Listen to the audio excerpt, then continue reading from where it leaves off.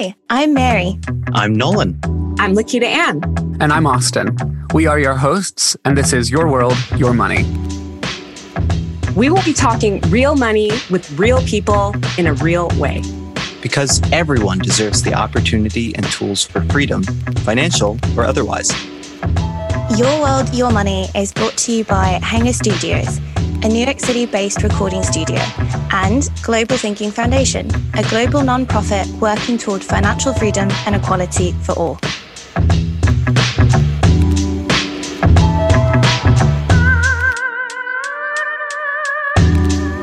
Hello, everyone. Thank you for joining us again today on Your World, Your Money. I'm one of your hosts, Austin, and I'm here today with Mary. Hi, everybody. Missed you. So last week, we talked with Sabrina, the founder and CEO of World of Money, a curriculum platform and school for kids to learn how to be their best financial selves, or as they say at World of Money, future money moguls. In our conversation with Sabrina, we talked real practical money education in the home, what kind of money parent you are, and answered some listener questions. This week, we're still talking money and kids, but we're talking about influences that we don't always have control over, like media and culture. That's right, Austin. Media and culture. And this is one really close to home for those of us at Global Thinking Foundation. We literally have a program based on the premise, culture shapes media and media shapes culture. But seeing as Austin and I are still not experts on being parents, I'm pretty sure we suddenly didn't become parents in the last week. Did you, Austin? I didn't. I don't think that. Yeah. Nope. We need some help. So we asked for some help from a researcher and a mom. So our researcher we have is Ashley. She's our expert guest today. She's a researcher and doctoral candidate in family studies and human development at the University of Arizona. Her research focus is family finance, including couple finance and financial socialization. Ashley has published 26 peer-reviewed articles and is on the editorial board for the Journal of Family and Economic Issues. She is co-chair of the Family Financial Wellbeing Focus Group for the National Council on Family Relations and is co-chair of the Finances Topic Network for the Society for the Study of Emerging Adulthood. Thank you, Austin. And we also have Jen, our badass mom, joining us today. She was in marketing and business consulting for over 15 years. Then she decided to open Hanger Studios in 2009. Being a podcast industry early adopter, she is now helming the first podcast production company owned by a woman of color. Jennifer also hosts and produces 2 podcasts, Big Girl Panties and Stripped. On her days off, she is on the advisory board for End Abuse for Good. She's a public speaker on topics pertaining to podcasting and leadership. She coaches others to speak freely in their lives, also refinishes furniture, that's awesome, and best of all, she is a mum and friend to her 5 kids. What is a day like in your house? Like, how does that go? Very fast, depending on the day. So usually I'll wake up in the morning and I'll get all the kids ready. I have 3 living at home with me right now. I have an 18-year-old girl named Eden, a 16-year-old son named Aiden, which trying to get that straight is sometimes hard. And then I have an 11-year-old named Near. So we get up in the morning, make sure everybody is online and ready to go. And then I start my day with a cup of coffee, which is fantastic.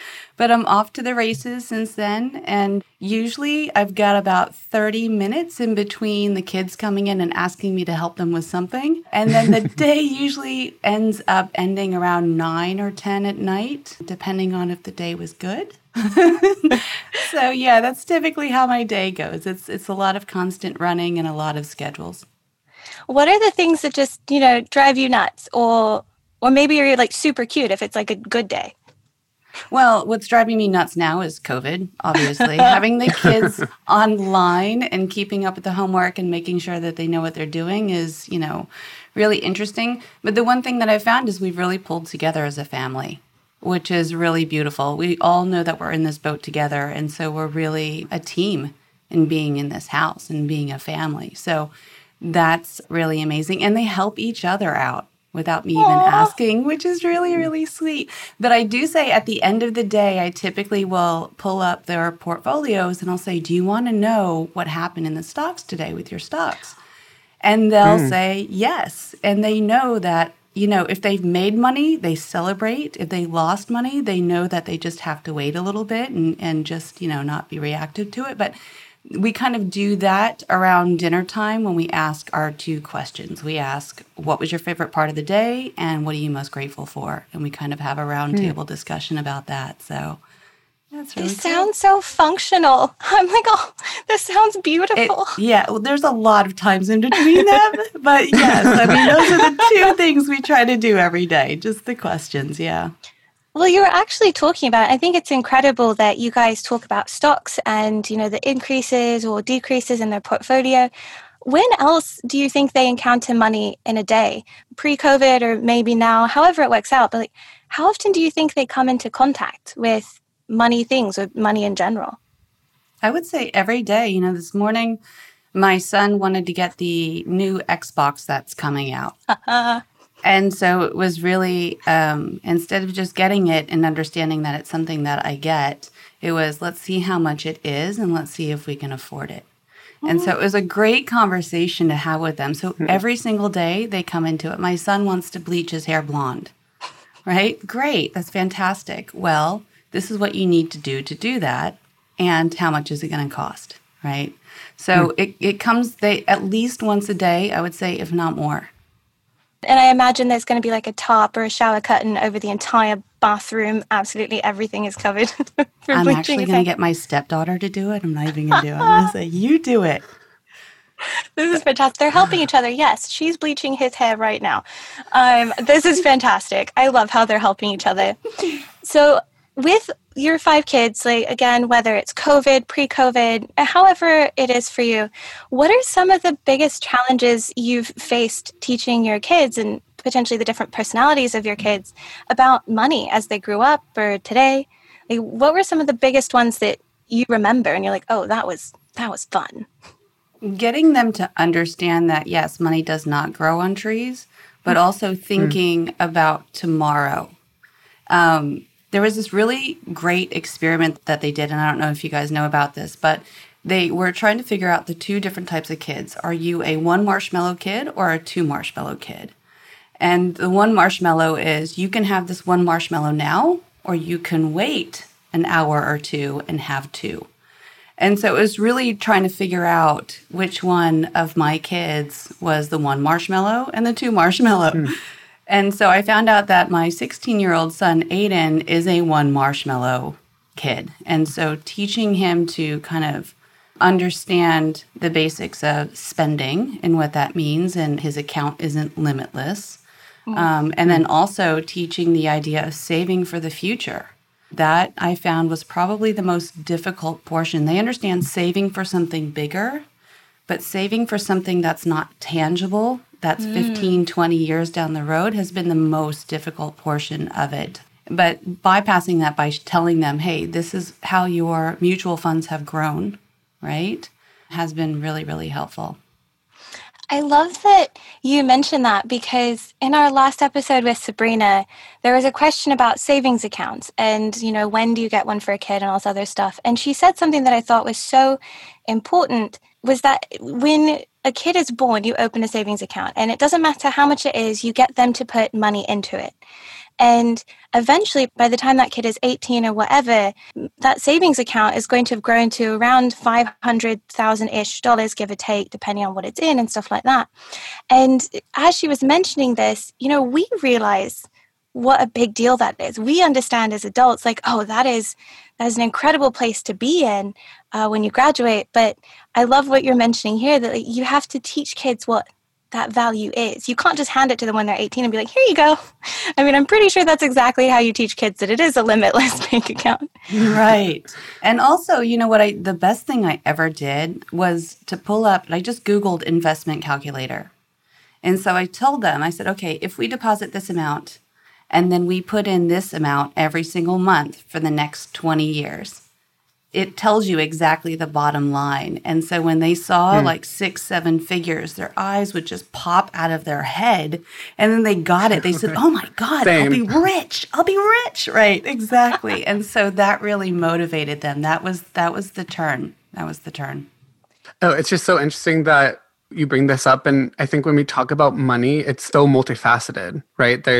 You're teaching about value, you're teaching about patience, you're teaching about all these things. It's not just the physical thing that is money. So I'd be interested to hear from Ashley too, as you're talking about socialization and how we're teaching children about this thing. I mean, it's hard enough for me to wrap my head around it sometimes. It's a piece of paper, but then it ends up turning into this other thing. So what are things that you can do as a parent to show children that, yes, this is a tangible thing, but there's so many other things in this world that you're learning simultaneously? So, I mean, first of all, just getting kids comfortable with money from an early age, it can be helpful with that. Just first, they need to understand the concept of money, but then broadening their vision of what they can do with money by not just teaching them concepts about money and trying to build their financial knowledge, but also very purposefully instilling financial attitudes and values, helping them think about the future, what goals they have for their life, what they want their life to look like, and helping them think of money as a tool to get there. Makes sense. Jen, for you, as you were talking about, you have these conversations about money and you're teaching them these things, and it sounds like doing just such an incredible job of teaching these values. Do you find yourself ever being frustrated by culture and media that are changing that narrative, and they're watching a show on, Disney Channel or Nickelodeon, and all of a sudden, these characters are spending all their money and they're buying whatever they want, or they live in these situations or these houses? I remember watching Disney Channel and everyone lived in these insane houses. And I'm like, what is this like? So as a mom, you're teaching them and you're having this lesson, 1 marshmallow, 2 marshmallow. Does that just get completely wrecked sometimes by media or culture? And how do you, as a mom, then try to, circumnavigate that conversation?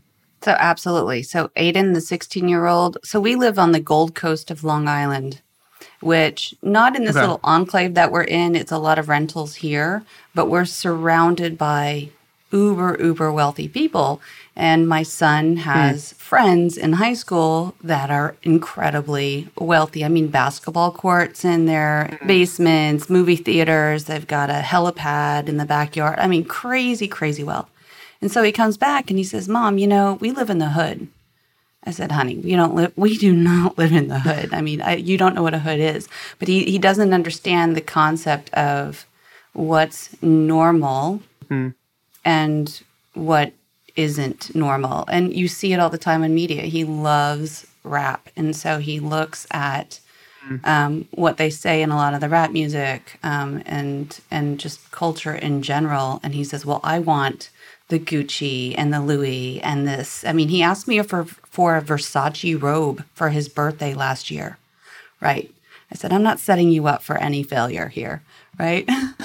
And so, yes, I really do come up against it. And the way I've been able to circumvent that, because at some point I think he will catch on that this just isn't given to you because you're cute. I hired him at the business as a part-time. He actually does work in my business, and I take half of that and put that into his securities, and the other half he can go and play with it.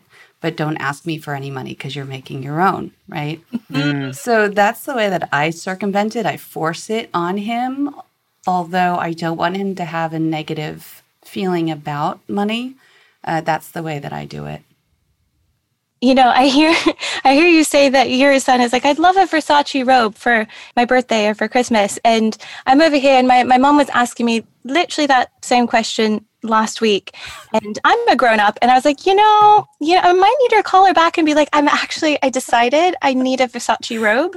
I might need the matching socks and slippers as well, just so that maybe as a grown up I can get away with that. Who knows?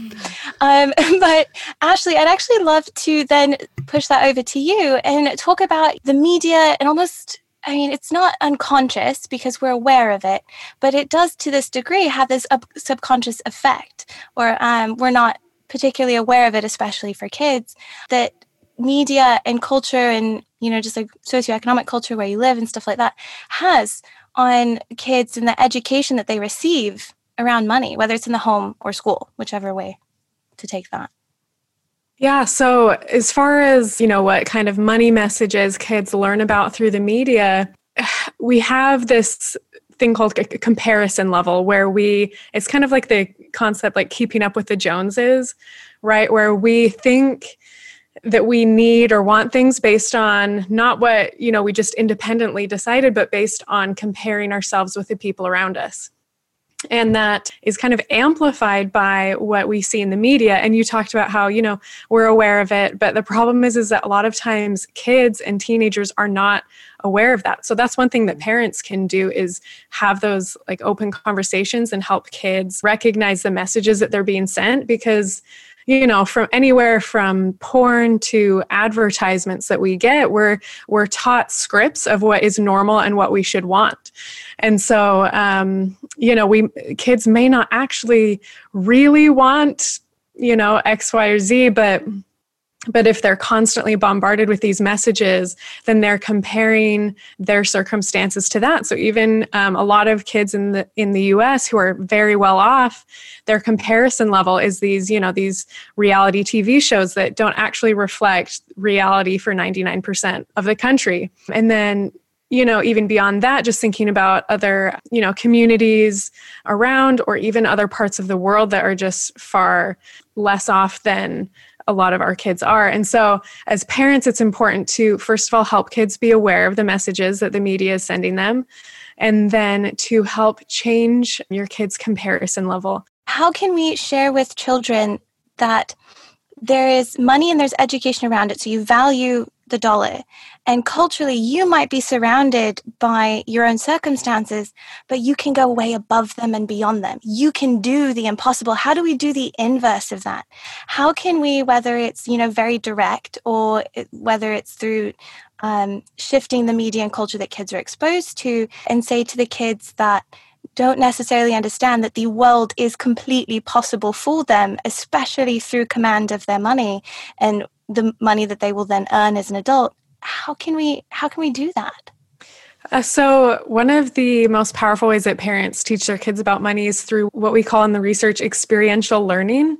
So it's one thing to, set a good example for kids about how to handle money. It's another thing to, talk to them about money, but it's really powerful for kids. It really kind of instills the lessons you're trying to teach when you actually give them hands-on experience with some financial concepts. So I love, Jennifer, that you actually have your kids invest money themselves, and then they get to see the fruits of that investment. They get to watch it go up and down, but, kind of over the long term go up. And so I think those hands-on experiences make financial lessons real for kids. And if they, if we give them experience saving and investing, then they see that those goals are possible. And if they're doing that saving and investing with particular ends in mind, so, especially for younger kids, it might be more helpful to teach them with a short-term goal. So, maybe they want that Lego set or whatever, then to help them save up for that and then get that helps them see that they can set a financial goal. And if they put in a little self-discipline and effort, then they can get that. And then as kids grow older and become teenagers, then we help them see to longer term financial goals like, a car or college or, whatever their dreams and goals are. So I think the two things here are, first of all, like helping them really reflect on what they want out of life. And some of that might be, maybe helping them counter some of the consumerist, materialistic messages that they're being sent by the media and see, what do you really want out of life? And if that's to have the biggest house on the block, that's great. We can get you there. But to really reflect on that and think about what they want, not what people are telling them that they want. And then second of all, to help them have successful experiences that help them realize that can be possible. I love the comparison there. And it makes me think about just the difference of want versus ability, that there's a difference in, we're able to buy this, but we don't need it or we don't want it. And it just brings me to the other point that you're talking about with language in the home. And this is a question for both Jen and for you, Ashley. I know for me, just how my parents talked about money so significantly influenced how I think about money. My family is a family of deep faith, and they talked about it's not ours, it's God's, and it's part of this greater thing, and had such a financial faith that we will give and we'll be generous and it will find its way back, and that significantly has impacted how I feel about my finances currently. And even thinking back to, we can't afford this, or we're quote poor, or using these words that have been determined, how does that affect a child? And Jen, as a parent, like, is that something that you're aware of? Are there things that you've thought about, oh, I wish I would have changed language here, or I found this kind of language like super successful? Lots of questions in there, but interested to hear both of your perspectives on just language and money and how those two things interact. So I grew up in a household where I had a traditional Asian father, and he worked, his to the bone as a pharmacist. And so we weren't necessarily poor, but he was extremely cheap. Like, he wore the same pants every single day to work, the same shirt, polyester gray pants. I'll never forget it. And these black sneakers every single day. And I never understood why he never changed his clothes. But he was an immigrant from Hong Kong whenever he came here. And so it's the typical story, $50 in the pocket. And so he really built his life here. But my mother was a spender. And I really thought that credit card was just like magic money, because every time she swiped it, it was just like bags and bags of clothes would come home with her. And so I had this kind of duality happening in my household. But then I also saw that she relied on my father a lot as a woman to provide for her.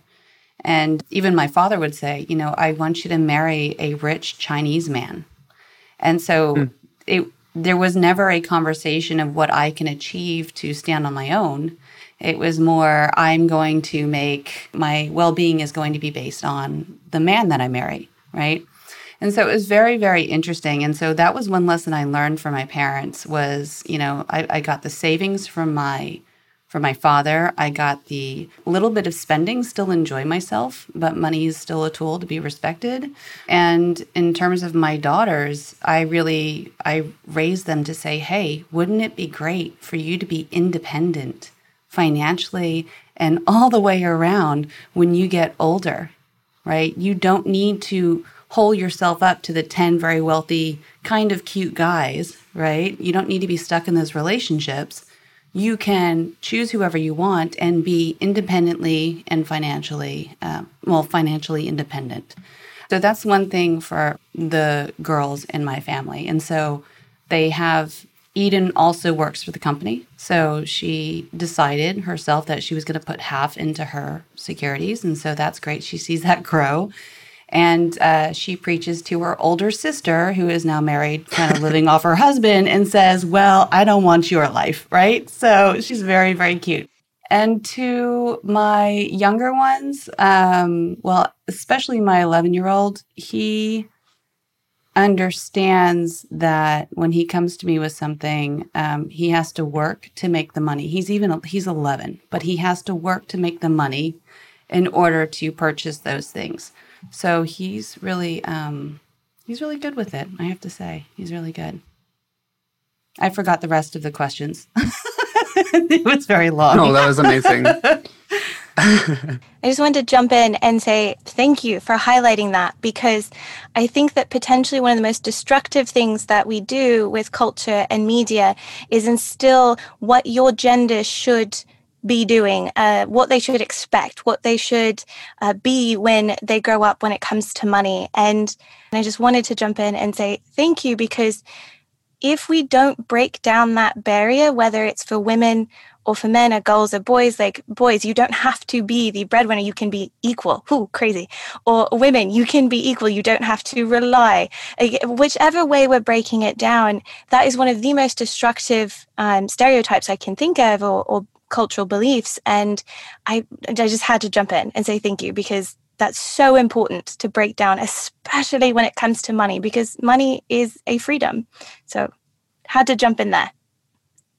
Yeah, I am so glad, Jen, that you highlighted that. I think until this moment, I'm understanding how that kind of functioned in my own life, being from the Midwest and understanding that, the male was supposed to take care and provide. And then, I came out and I'm gay. And does that still operate this way in a same-sex relationship? And what is my responsibility there? And I think there's so much about gender and sexuality with finances all tied into each other. So Ashley, really would love to hear about that socialization of the importance of socializing toward equality in that way and taking into account gender and sexuality in this money conversation. Yeah, for sure. So I also do couple finance research, and one of my favorite papers that I've written was I used a feminist lens to study how couples manage their money together. How does that affect both of their feelings of power in the relationship? Power, like in a good way, like successful relationships are where both partners report that they have like a say and an influence in their relationship. Those are the relationships that tend to have the best relationship satisfaction and relationship stability. Anyway, and so we did find that couples who have joint bank accounts, who manage their money together as a team, where both partners are involved in making financial decisions and handling money, that those couples tended to report higher power in their relationship and tended to have better relationship outcomes.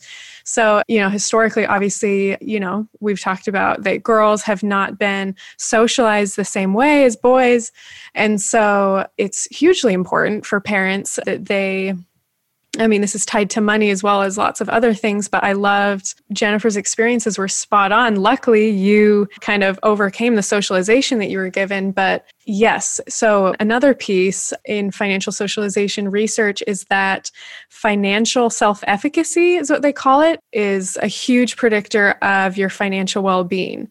And so, people who were taught well about money by their parents tend to have a higher financial self-efficacy. So, hands-on experiences are important for that. And by the way, financial self-efficacy meaning confidence with money, like you feel confident handling money and you think of yourself as a good money manager. And I think it's especially important that we make sure that girls get that confidence around money and get those experiences with money, because they might be receiving counter messages from their culture and their media that that's not as important for them. And so I think it's really important to stress that, maybe even more for girls, help them think about their dreams and develop that confidence with money, because that will influence their financial future. Taking this topic, like that something that's so destructive or something that's just can create massive upheaval, what are potentially like the other, to both Jen and Ashley, what would you say is like the other big one or two things that you encounter with media or culture or in society with kids that are just, they're the most destructive thing when it comes to money, and whether it's socialization or just like education in general? This is kind of going off of what I was talking about before, but the consumerist culture, high levels of materialism, the research that I do is usually looking at relationship outcomes. So obviously other research has found, that high levels of materialism is associated with more debt, people being out of control spenders. And so having materialistic attitudes, can be detrimental financially, but also relationally. People who report high materialism are more likely to report lower marital satisfaction. And so just this attitude of never really being satisfied with what you have can kind of seep into all areas of your life, and prioritizing things and money over, other maybe more important things in your life can start to impact how you behave towards various things in your life. So that's just another one. And I would really love to see more education in the schools around finances. There's not. And I remember taking an economics class in high school and I was bored to tears, right? But understanding like it can actually be fun, and teaching that it's a tool and showing them, if A happens today, then Z can happen later, right? And just teaching these tools. There's no education anywhere other than the parents, and we all know that kids don't necessarily love to listen to us all the time because we talk too much. But some education would be great. I feel that very strongly.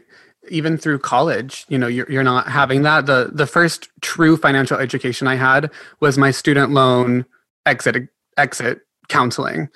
And at that point, it's a little too late. And so I certainly just want to echo the importance for financial education, whether that be in the home or other sources. So with that in mind, do either of you have any last words of wisdom to parents out there trying to financially socialize their children?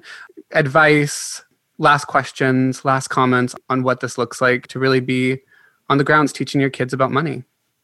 I'll go. So, obviously we've said all these things, and, I'm not a parent yet, but I've heard that it's actually a lot harder in reality than it is in theory. So to all parents, first of all, good job for just trying. That's the first step, is just being intentional about trying to teach your kids about money is going to be a great start, and you might be doing better than you think.